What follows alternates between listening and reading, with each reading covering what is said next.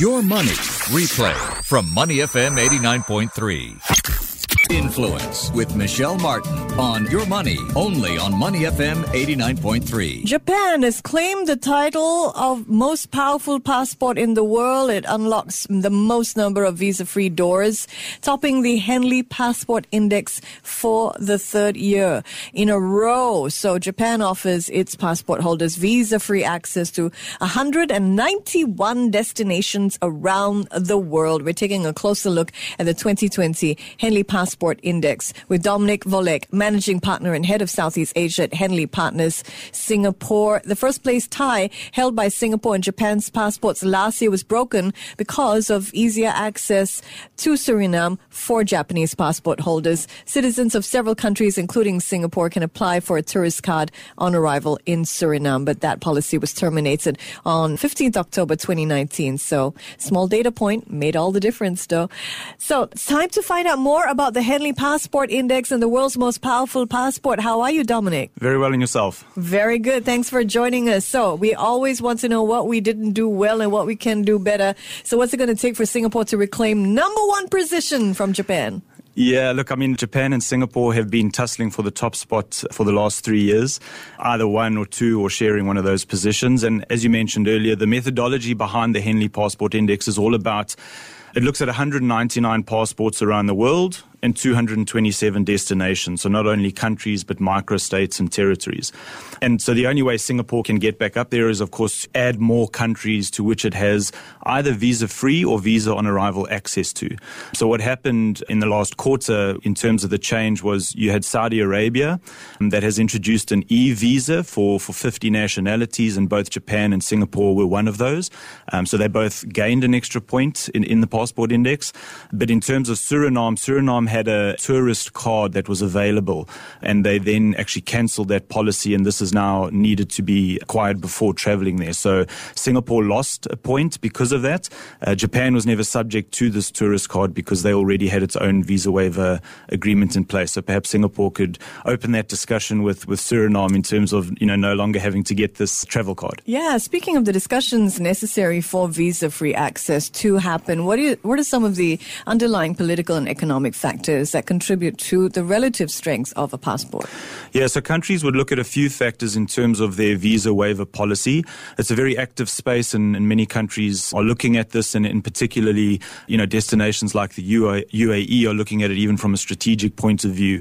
The factors that they would look at, of course, reciprocity is a big one, because if I allow your nationals, visa-free access to my country, then I would expect visa-free access to your country. So there is a part to play there on countries going out and actively seeking visa waivers. But of course, not all countries are open to that, and they don't all have the same entry requirements. So what would be looked at is definitely the reputation of the country, and you would typically find countries with similar socio-economic status would be happy to reciprocate. But if you look at the difference between Japan sitting at number one with visa-free access to 191 countries, on the bottom of the index is Afghanistan with access to just 26 countries. So those sitting at the bottom of the Henley Passport Index are typically those countries that either have political unrest or there's some type of conflict that exists. So from a reputation is a big one. And then the other one is, what is the risk of nationals from that other country breaching immigration policies, overstaying their days that they're allowed access to? So there's a couple of things that they would look at. So even metaphorically, a passport is freedom. It is access to freedom. What is the link between passport power and other liberties, economic, political, individual, maybe even human freedoms? On the back of the latest release that we've done, there was an interesting study done by two political analysts, one at the University of Syracuse and the other one at the University of Pittsburgh, where they looked at the correlation between the country's rank on the Henley Passport Index and that country's rank on the Index of Economic Freedom. So the Index of Economic Freedom looks at various economic factors such as legal transparency, monetary and fiscal policy, whether it's a free market, and how does that then relate to a country's ranking in terms of their visa-free access access. And the correlation was found, if you look at Singapore in particular, Singapore ranks extremely high on this index of economic freedom in terms of, very little, no to little corruption, a free market economy, very prudent fiscal and monetary policies. And that is then linked to the significant foreign direct investment that comes into Singapore. And the correlation was then to the fact that Singapore ranks so highly on the Henley Passport Index in terms of its citizens being allowed to travel freely. If you look at the highest ranking countries on this index, Japan, Singapore, and South Korea, they are typically very focused on commercial expansionism and reciprocal entry policies. And that's what's put Asian countries right at the top now. So the question often comes is what have these countries done against the likes of Germany and the UK and those nationals that have typically dominated the passport index? And that's what it comes down to. Japan and Singapore are peaceful commercial nations. Their citizens are primarily interested in investment and business in terms of their travel, and therefore the risk of any sort of breach of policies, visa waivers is very low. Speaking with Dominic Volek, managing partner and head of Southeast Asia at Henley and Partners Singapore, we're taking a look at the 2020 Henley Passport Index. Japan, top of that list, beating Singapore to first place. Singapore and Japan had a first place tie last year. Tell us a little bit about what you see as growing dominance, and is it fair to say that when it comes to passport power, Asians are growing in terms of their dominance at the top of the list? Yeah, definitely, and we've seen that particularly over the last couple of years. If you look at the US and the UK, they've always been very strong on this index.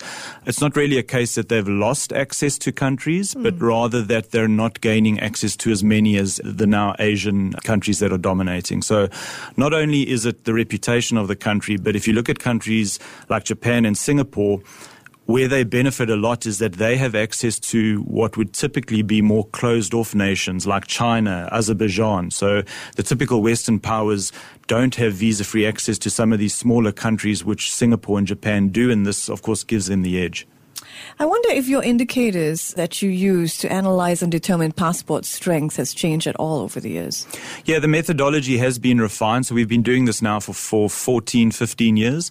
And one thing that's happened is we have looked at, increasing a few of the destinations. As I said, there's about 227 now, because it's not only about countries, but there are certain places, for example, the Vatican, where you do need some type of prior approval before you can enter.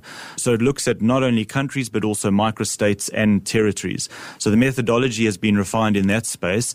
We also now, because the visa waiver space has got so active and countries are signing new agreements all the time, we're now updating this every single quarter. The base data we use is exclusive data from IATA, the International Air Transport Authority, and then that's then supplemented with our own in-house research and open source public information, because countries are looking to expand their visa-free access all the time. So we've now had to keep this much more regularly updated. I can imagine one word is really causing a lot of head scratching over at Henley, and that word being Brexit. So what's the future for mobility and travel freedom being anticipated? Yeah, I think the head scratching is not only at Henley, but around the world. I think we have a bit more of a better idea on what may happen now. If you're a British citizen now, when Brexit happens, your travel freedom is unlikely to be impacted, because your visa-free access is very much on a bilateral basis between countries in terms of who you allow to come and go. If you're a British citizen, what you really stand to lose is your settlement freedom. So if you're a national of one of these European Union member states, you have settlement freedom. So you have the right to live, work, and study in all 28 European Union states. And that's what British citizens stand to lose with Brexit, is the ability to just go and study and work anywhere in Europe. I think in terms of the short-term visa policy, it's unlikely to be significantly affected. But the UK does have quite high fees for visas. I'm a South African, so I'm subject to these as well. I need a visa, and it costs me a couple $100 to get that. And if the UK moves to a position to charge similar fees or some type of entry requirement to the European Union neighbours, then quite possibly they could look to reciprocate with such things. So it's still unknown at this stage, but hopefully in the coming months this will become much clearer. Very interesting. Let's look at the US and the UK. They are in the top 10. Both countries, though, looking at sort of a downward trend, considering they jointly held the number one spot fairly recently, 2015. So why is the passport power of the US and the UK seemingly declining? Their numbers aren't declining. It's just a case of everyone around them is increasing beyond them. Both the US and the UK have not closed off, but their policies in place at the moment are not necessarily to encourage this reciprocal nature. I mean, both, they have certain travel bans. If you look at the US, when the Trump administration came in, they introduced certain travel bans for certain nationalities, and those countries would typically look to potentially reciprocate that. So it's not really a factor of them losing access, but they're just not gaining access as frequently as some of the others that are now moved past them. It's such a fascinating lens to look at the world, the passport index, really. If we look at the Middle Eastern countries, they've made strong gains given their efforts to boost trade and tourism. The UAE and Saudi Arabia each climbing 4 places. Oman climbed 3. Saudi Arabia is in 66th spot. Oman at 64th spot. So what do countries in the Middle East need to do to continue with this momentum? And do you see that happening? So the real standout sort of story here is the UAE. A few years back, the UAE was in the 65th position. It's now moved up to 18th position. So that has seen by far the biggest increase over the last 10 years. And the big reason behind that was the UAE has a particular strategy in place to move away from its reliance on the petrochemical industry. And one of the key areas to target to move away is tourism.